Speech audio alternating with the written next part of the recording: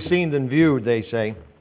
And that's always a good thing. Well, it's a blessing for me to have an opportunity to be here and be among our friends, and no doubt about that. Brother Dunbar and I have known each other for many, many years, and most of us here have known each other for many, many years.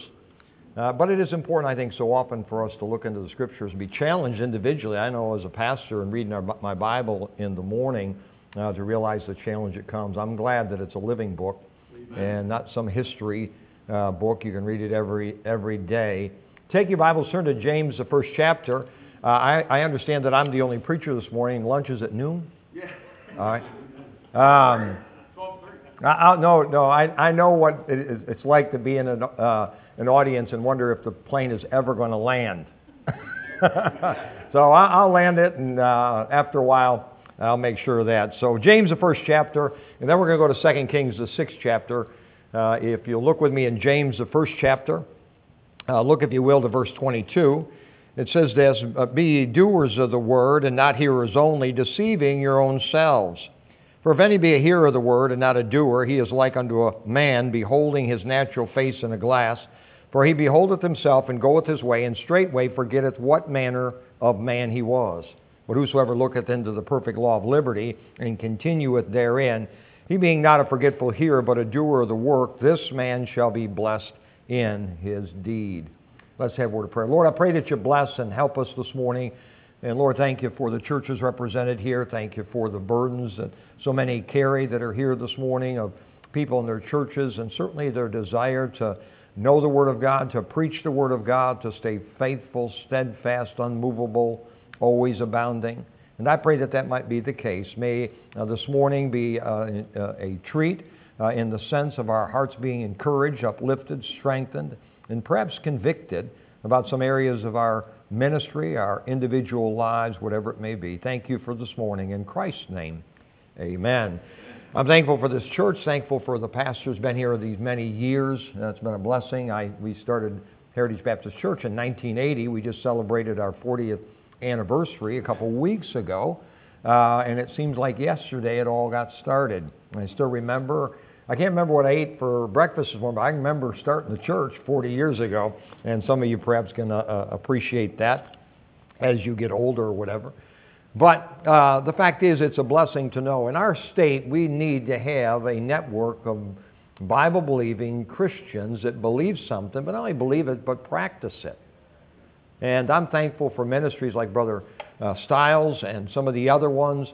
But we need to certainly realize that when God ordained the family, He also ordained the government, and He also ordained the church. And He never intended for us to leave one for the other. You've had in your churches where people were more concerned about their family and their children and everything else, and the church is secondary. Government's not even in there. Then you've got some people that their families are horribly treated because of the absentee being at church all the time, doing the work of the Lord, and they fail to realize the importance of that home structure. And then with those two, it keeps us busy enough. It's tough. You know, I can juggle with two, and I can juggle with three. I can't go any higher than that. But that third one is God-ordained government. And the reason being is so that we not live in a chaotic environment, so we can carry out the ministry the Lord Jesus Christ gave us. Right. So it's important for us to be involved. And of course, I just make mention of New York Baptist for Biblical Values, of trying to make contact with church people in the pew so they can make contact with their representatives about certain laws that are coming down the pike. President Coolidge, when he was the mayor of Hampton, Massachusetts, wrote to his father, who had just been elected to the Senate in the Vermont state legislature. And he wrote to him, he said, it's better to stop a bad bill than to pass a good bill. Because you know, when they pass a bad bill, it takes more than an act of Congress to get something changed. A SAFE Act would be a perfect illustration. People say repeal. They can't to repeal it would be beyond the comprehension in a legislative manner. They can defund it. And that's why it was passed in the middle of the night some years ago, because they realized after Sandy Hook there, as far as the massacre in that school, which was a tragedy, you know, can you imagine if a teacher would have had a firearm in there? You know, it's amazing. Go to Israel and find out where all the fire. They walk around the street, and we're talking automatic and semi-automatic weapons in that way. But let me encourage you to stay faithful in that. We are in difficult times, as you know, as far as our governor and our legislatures and everything. So stay abreast of what's going on. Turn to 2 Kings, if you would, the 6th chapter. 2 Kings, the 6th chapter. Now, the Bible says there in James, the 1st chapter, that talking about the individual looks into the perfect law of liberty. And obviously, we use that illustration. It's like a mirror. I'm assuming most people looked in a mirror this morning, and if you didn't, we already can tell. The nature and purpose of that is so you can make yourself presentable. And the reason we look into the perfect law of liberty is so we can be really freed up of ourselves and our own directions and allow God to do something. But many times we forget. So, when I look into the perfect law of liberty sometimes, you know who I see? People in my church that need that. Sometimes I look at it and I see my wife needs that. It is amazing how that in that reflection I can see other people. But the Bible talks about me looking into the perfect law of liberty and see myself for what I am. And that. It's important even as pastors to have that constant contact. Great message last night by Brother King. Look forward to hearing him again. But the fact is we need to realize, and the burdens that we carry, you and I are not able to carry them. Can't do it. He has to be him. It has to be him. When we're young, we think, we can just carry it, and we just do it, and you do this, and you do that, and you do. Sometimes it doesn't always work out that way. God has to be involved in it. Look, if you will, to 2 Kings, the 6th chapter, an interesting story, and perhaps we might be able to get ourselves or see ourselves in this story one way or another. 2 Kings, the 6th chapter, look at verse 8. I need to take my watch off so I can throw it away. Set it down. Do you have a clock around here anywhere? No, sir. Okay. That's because he's a preacher. Yeah, I don't want no clock staring at me, right? I said, I don't know if this thing will be able to see it. I'll do the best I can. If I look at my watch, it doesn't mean I'm landing the plane. I'm just knowing, if we're getting near the airport. That's all it is. 2 Kings, the 6th chapter, look, if you will, to verse 8. Then the king of Syria warred against Israel and took counsel with his servants, saying, In such and such a place shall be my camp. And the man of God sent unto the king of Israel, saying, Beware that thou pass not such a place, for thither the Syrians are come down. And the king of Israel sent to the place which the man of God told him and warned him of, and saved himself there not once nor twice. Therefore the heart of the king of Syria was sore troubled for this thing, and he called his servants and said unto them, Will ye not show me which of us is for the king of Israel? One of his servants said, None, my lord, O king. But Elisha the prophet that is in Israel telleth the king of Israel the words that thou speakest in thy bedchamber. And he said, Go and spy where he is, and that I may send and fetch him. And it was told him, saying, Behold, he is in Dothan. Therefore sent he thither horses and chariots and a great host. And they came by night and compassed the city about. And when the servant of the man of God was risen early and gone forth, behold, a host compassed the city, both with horses and chariots. And his servants said unto him, Alas, my master, how shall we do? Verse 16. And he answered, Fear not, for they that be with us are more than they that be with them. Now, in this particular story, we see a couple different things. Actually, I'll mention 3 of them this morning. But we have a divided kingdom before us, and Ben-Hadad, the king of Syria, is wreaking havoc on the northern tribes by coming in and raiding them. Does not mean the northern tribes were godly or living righteously, but they were God's people. And so Elisha was made aware of the fact of where Ben-Hadad and his outfit would come down in there, and as a result, Joram, the king, would be able to avoid confrontation with them or do what was necessary to move forward, if you please, for the northern tribes. Now, Dothan is mentioned twice in the Bible. 2 individuals find themselves there. One was a young man by the name of Joseph. Joseph was out being sent to look for his brothers, and he comes there in Dothan. So he goes to Dothan, about 60 miles north of Jerusalem. And he goes there, and from that point, as we know, sold into slavery, sent down to Egypt. But the Bible says, but God was with Joseph. In fact, Joseph understood it all the way back in the 50th, or all the way to the 50th chapter when he said, You meant it for evil, but God meant it for good. And that's why God was with Joseph that whole time, because Joseph had an awareness there's a God in heaven that'll take care of us. Now, Elisha's the same persuasion. I don't know. It doesn't say that Elisha saw the fiery chariots that surfaced around them to show the servant. He just knew by faith they were there. And he said, open his eyes that he may see. I know they're there. That living by faith. I think there's three responses to what happens in our lives and in our ministries. The first one is a matter of fear. Fear is an amazing thing. How shall we do? Wonder how it's going to take place. How are we going to make the budget? How are we going to, be able to deal with that particular family that left and everybody knows? How shall we do? What we need to do is realize there's a God in heaven. Take care of it. I weary sometimes of seeing where people, are glad to get other people's sheep or goats and get them and whatnot and build their church. What we need to do is build a bond between us that we realize that we're shepherds and we all water at the same watering hole.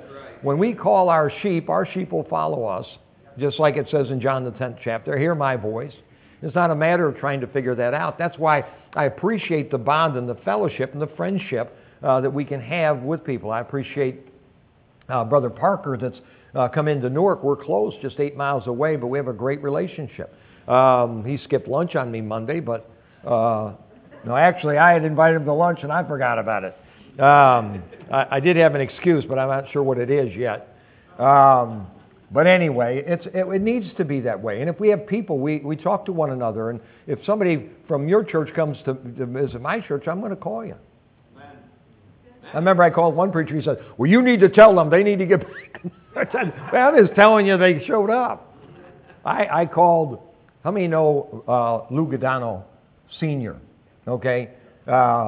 I remember the first time I met him, he was a big old Harley, and we were down in Cleveland at a legal seminar. He pulled me, I said, man, did you drive it? He goes, yeah, And I preached in his church a few times, and of course, he had, one time I stopped during the day or in the week and whatnot, and there was about 5 Harleys parked there in front of his church.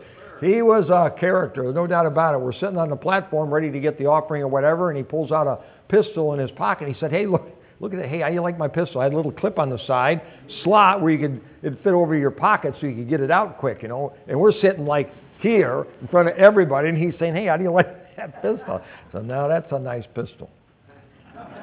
He said,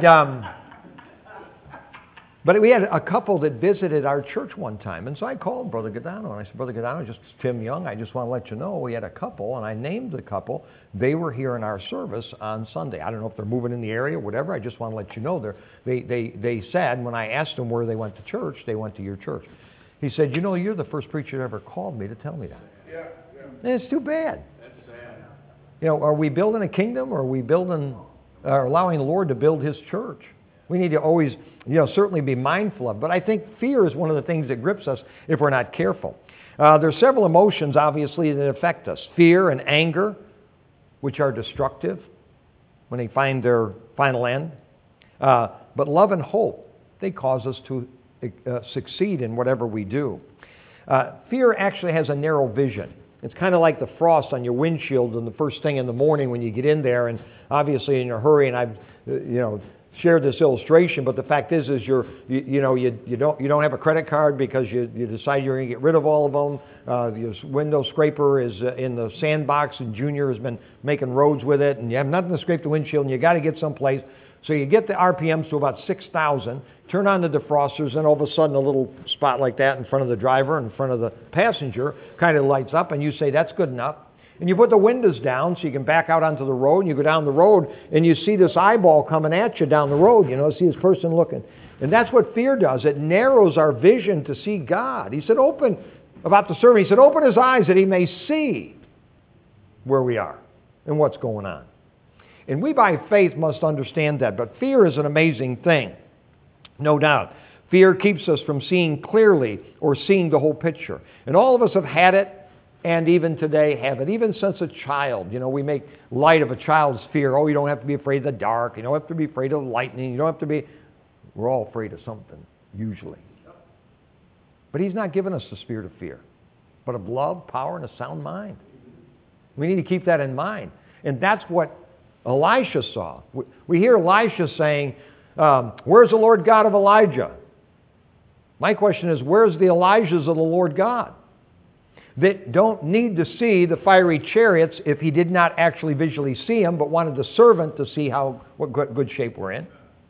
Or Joseph, when he went to Egypt, understanding all the trials and all the things he would experience, but yet the Bible says God was with him. God's not with somebody that's fearful, somebody that's questioning, somebody that's doubting. I'm not going to say God was with Joseph.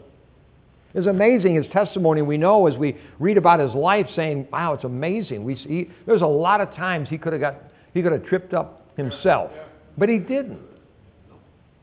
And Elisha was of that nature of the fact of saying, "Open his eyes that he can see what we have." Elisha had to have that sense of faith. There's no doubt. We've all had fear. I was thinking I was on a bus route on the west side of Chicago years ago, and we happened to be having a promotion, and so I was in a very dangerous area. In fact, there was a resident of that area that was visiting with me. It was late May, nice day, sun was shining, mild day, had a tie, short sleeve shirt on, and went up to this particular door. The heavy door was opened, and there was just a screen door there. But the sun was shining on it, so you couldn't really make out what was on the inside. You could just see the reflection in the screen. So all of a sudden, somebody came walking around. And let me tell you, it was a bad area. In fact, the fella said that was with me, he said, the police don't come down this street unless there's been a murder. So when I knocked on the door, we're both standing there, and all of a sudden this guy, and I can identify it as a man, he's been walking, and all of a sudden I noticed in his hand he had a revolver. Now, it could have been a .40 caliber, could have been a .45, but I can tell you this, the barrel on it was about that big around, the business end of that barrel. When you look at a business end of a weapon, let me tell you something, it looks about that big. He pointed that at me, and he said, "What do you want?" And you know, I couldn't think of what I wanted. I said, nothing. I turned around and walked away. I know some people say, "Bless God, I pointed my bony finger at that guy and told him, you're not going to shoot me because God's going to put his finger in that barrel." I didn't know. I said, I don't have anything. So I turned around and walked away. I was waiting to see sunlight break through my chest, when he blew me away from the back. I'll tell you what, it gives you a great deal of respect for somebody that's got a gun in their hand. Especially when it's pointed at you. But the thing is fear. Things happen, money, health, all those things that we see take place are fear. And God's not given us that spirit, and I'm glad for it. Xenophobia is the fear of strangers. Autophobia is the fear of self. Monoautophobia is the fear of being alone with yourself. Clairphobia is the fear of having fun. Wife-phobia is the fear of going home. Fee-fi phobia is the fear of giants. God's not given us the spirit of fear. That's what he tells us in 2 Timothy, the first chapter, verse 7, when he's not given it. But the second thing, first of all, is fear, and we understand that. I'm not afraid. I don't care. I'm blessed God. That's you and I. Puffing ourselves up, ready to take it on. Brother King's message last night, let's pray. Because every incident is above our capability. And it really is. And it doesn't take you long to figure that out. Now, some people are a little more resistant than others for maybe some years or whatever. But the idea is coming that God has to intervene in that situation, no doubt. The second thing is this matter of faith. It's an amazing thing. The Lord's servant, obviously, is in a situation where he doesn't see. And the Bible tells us that Elijah prayed to the Lord and asked him to open the eyes of the servant so he could see what was going on. Sometimes we need to open our eyes so we can see what God's doing, no doubt. Because the Lord knows the end from the beginning. He already knows what's going to take place. And when we have that confidence in him that he already knows, I'm good. And your mortality is, when it comes to a matter of living or your immortality, in the matter of living God's will for your life, you will not step out of this world until he's ready for you to step out of the world, if you're in his will. So we're good. So I remember when we started the church in February 10th, 1980. 12 days later, we rented half a house on the same street that my mom and dad lived on. We didn't have a TV. In fact, to start the church, I sold my car. I had to borrow a car for 6 months in starting the church. And so we walked down because the USA was going to play the USSR and at Lake Placid, New York, in the semifinals of the Olympics. And so we went down. Now you kids may not appreciate it, but we didn't have a TV. We're not hooked up to anything right now. We watch DVDs or whatever. But we didn't have a TV in the house, so we were going to mom and dad's and watching it on the rabbit-eared or antenna TV set. And so that night we get there in time, we're sitting down and we're watching the hockey game. And if you've ever saw it, it was an amazing thing because you'd have to understand the Cold War, have to understand the association with the USSR and the United States. They had come to the United States weeks before and they cleaned up on every single team they played time and time again in getting ready for the Olympics at Lake Placid, New York. So the game starts, we're watching it. I'm on the edge of the seat and we're rooting and carrying on and everything else. And then after the Americans scored and went ahead with a few minutes left in the hockey game, then the thing was they had to hold them off and hold them off and hold them off and hold them off. And all of a sudden the buzzer rang and they went crazy. And boy, they were, jumping. And the Russians were, totally shocked at what had taken place. And we were in that TV room and we were excited. And about 2 minutes after they showed what happened on the ice, they went immediately to the main street in Lake Placid, and here was the entire hockey team dressed in the regalia of the various teams, Winter Games teams of the United States with their white cowboy hats and everything else. They played the game in the afternoon. We didn't know it. The game was already over when we started watching it. It had already been decided. Now he said, how could you do that? Didn't you win a news flash or wouldn't your phone ring or something? We were in the dark in the 1980s. There's no doubt about it.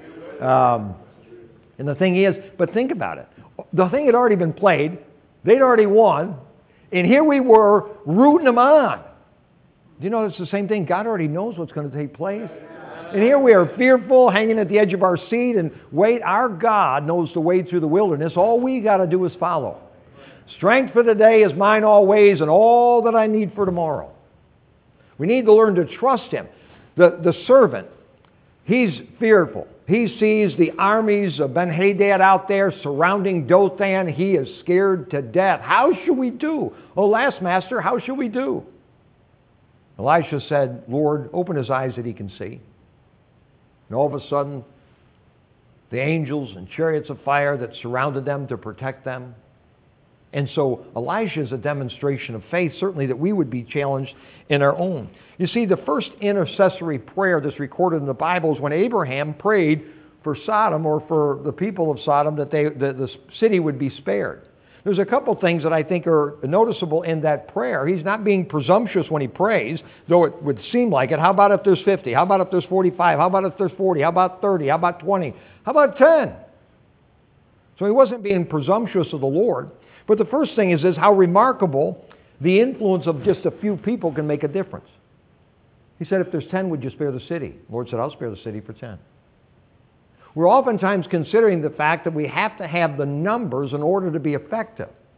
What we need to do is obviously be in a relationship with the Lord so that if it's a relative few, then God can still do His work.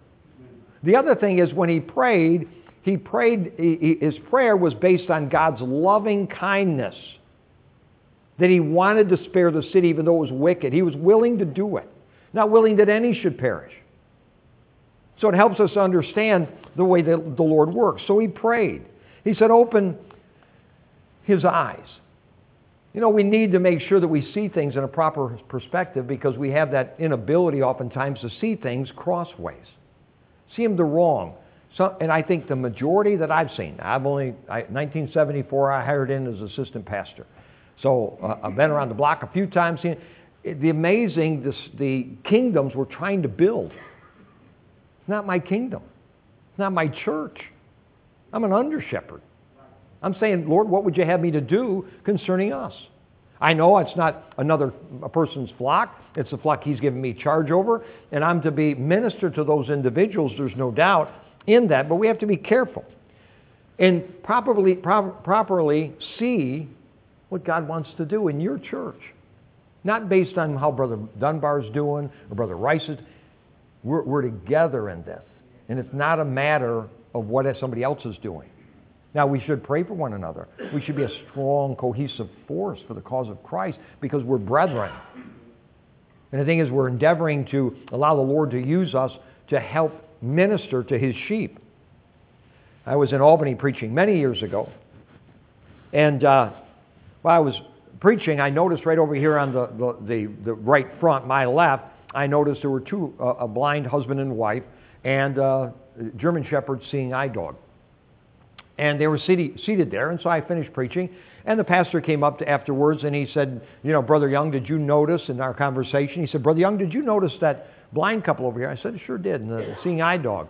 And he said, do you know that couple won to the Lord last year 150 people? I said, you're kidding. So in my mind, my wheels are turning. I'm thinking, they probably have a phone ministry where they pick up the phone and They didn't have these then, okay? Situation. Oh, please don't hang up. I just want to call you and talk to you for a minute. You know for sure. I mean, in other words, like a phone ministry because they're blind. He said, well, I said, how do they do it? And he said, well, you see that dog? And I said, yes. He said, a seeing eye dog is trained so when it sees something, it's leading its master someplace, and maybe there's a pole in the way, it'll lead them around it, or a person coming at them, it'll lead them to the side, so allow that person to go by. And he said, well, what they did is they retrained that dog. And I said, what do you mean? He said, well, when they walked down, did you hear about the guy that went to Walmart? He had a seeing eye dog, and he grabbed it by the tail, and he swung it around. He's blind. He put it down, and the manager comes up and said, what are you doing? What are you doing? He said, I'm just looking around. And so the dog was trained so that when somebody was coming towards them, the dog would bird dog that person coming. So if a person moved over to one side, the dog moved over in front of it. And kept moving. And then finally the person ended up against a wall, a storefront. And then the German Shepherd would come right in front of it, get down on its haunches, and look up with his bare teeth at it. And two blind people go, like this, saying, do you know for sure if you died today, you'd go to heaven? Yeah. With a German Shepherd sitting there bearing teeth. And I said, well, that'll work, I'm sure, as far as that's concerned. But I tell you is that dog probably has more spirituality than most of us as far as seeing things. We need to see that God is able in every situation to meet the need.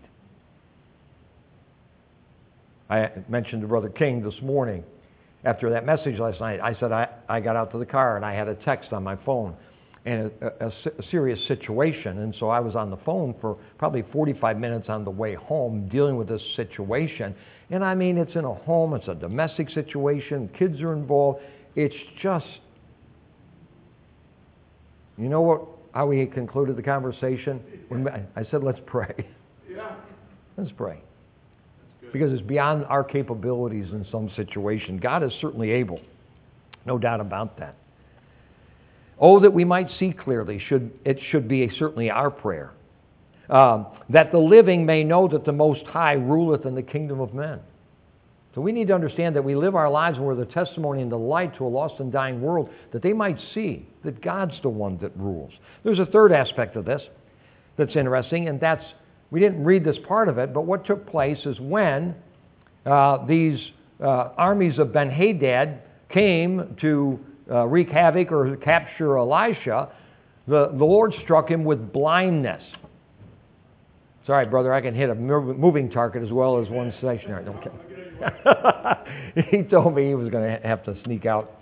You're not even going to sneak out. But he told me he had to, so it wasn't. Johnny Pope said that in First Baptist Church Hammond years ago when somebody got up in the middle of a sermon he was preaching. He said, I can hit a moving target as well as I can one stationary. I thought, well, that's a cute saying. But Ben-Hadad's armies there, they're pursuing down to come into secure Elisha. And he strikes them with blindness. But yet he's still able to lead them. He leads them down into the city. And Joram said, let's butcher them. Cotton pickers. And Elisha said, no, let's feed them. Let's provide for them some milk and some food. Then send them home. And the following verse will tell us that for a period of time there was rest in northern Israel. Mercy is an amazing thing. You know, when we think about people in our area and whatnot that are difficult and create problems and whatnot, showing mercy is not a human trait, it's a God trait. He's merciful. He doesn't give us what we deserve. Grace is giving us something we don't deserve, and mercy, God not giving us what we do deserve. And so we have to be careful not to somehow figure out that it's our responsibility to judge that person and pass on to them difficulties because, we're to show mercy. And that's what Elisha did.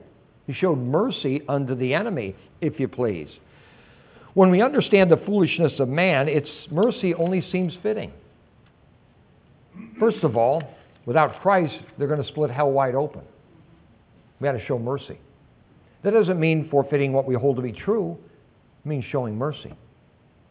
It's something that people don't certainly expect, there's no doubt. See, people have tried to disrupt the Lord's plan for many years. We think of the builders of the Tower of Babel. They tried to disrupt God's plans. Pharaoh thought to frustrate the Lord's design concerning his people by getting them into the wilderness and killing them all. Didn't work. Jonah obviously thought to outwit the Lord. Herod by murdering all the small children. And the list goes on through the Bible when we see individuals that were trying to disrupt God's plan, and God wants to show mercy.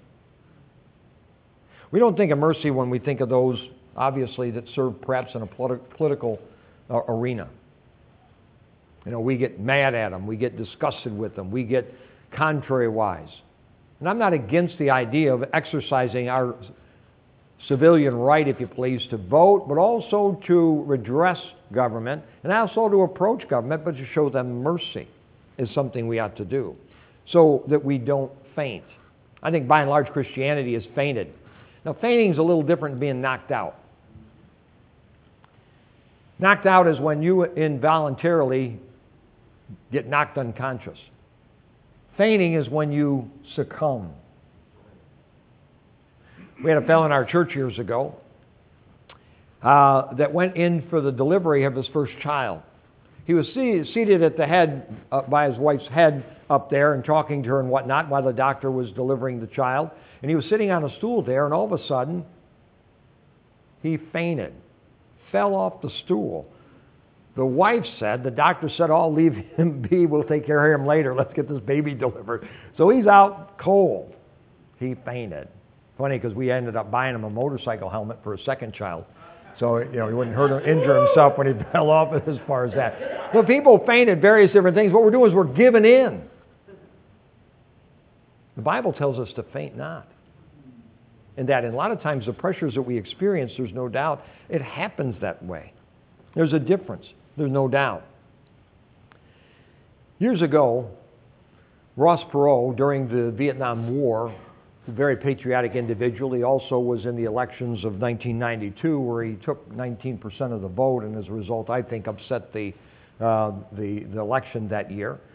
I appreciate, and I'm glad that in America you have a right to run for office, but I think as a result, that's where Bill Clinton was able to squeak in. But anyway, Ross Perot, back in the Vietnam War, he was a businessman. He'd gone to the Naval Academy and served his country, very patriotic. And by that time, he was a businessman, had made a lot of money, and his intent was to see what he could do about getting gifts to those that were in the Hanoi Hilton, which at that time was in North Vietnam. And the airmen that had been shot down over North Vietnam, most of them were all airmen that were in the Hanoi Hilton, and they were captured. They were placed there. It was a place of torture. It was a place of horrible conditions, and many of them spent years there, years, being beaten, basically starved, suffered. They served their country.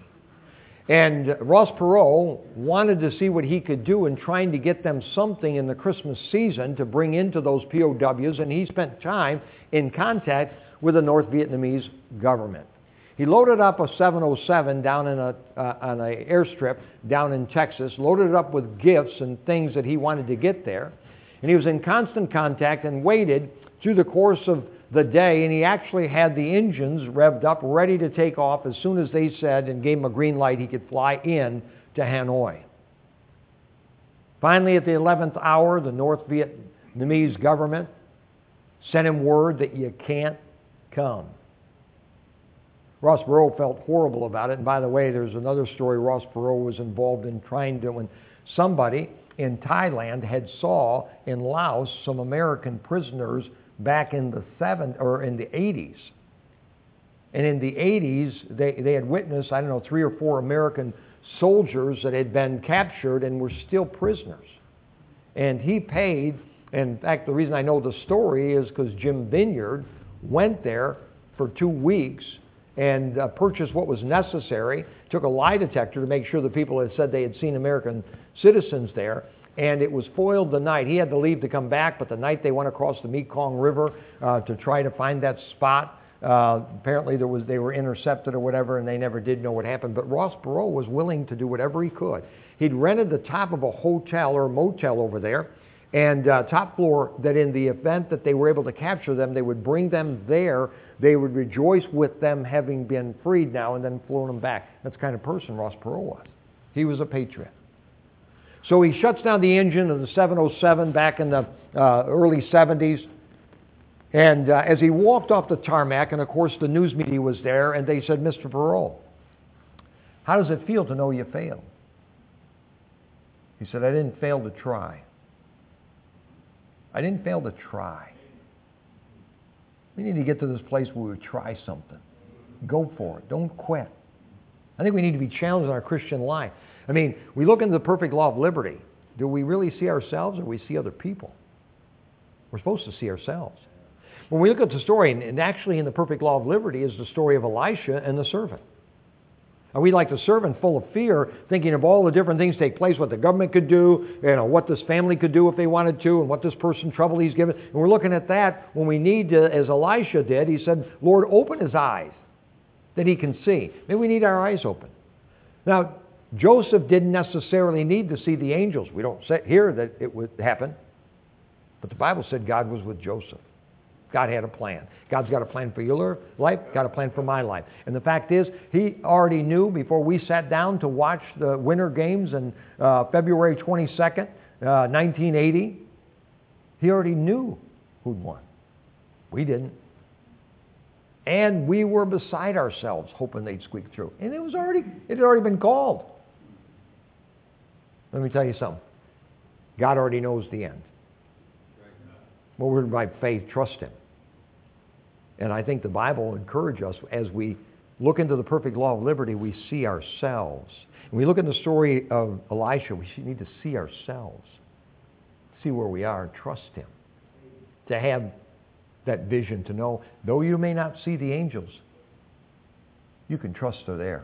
I will never leave thee nor forsake thee. You're in good hands. You're in good hands. Let's bow our heads for a word of prayer.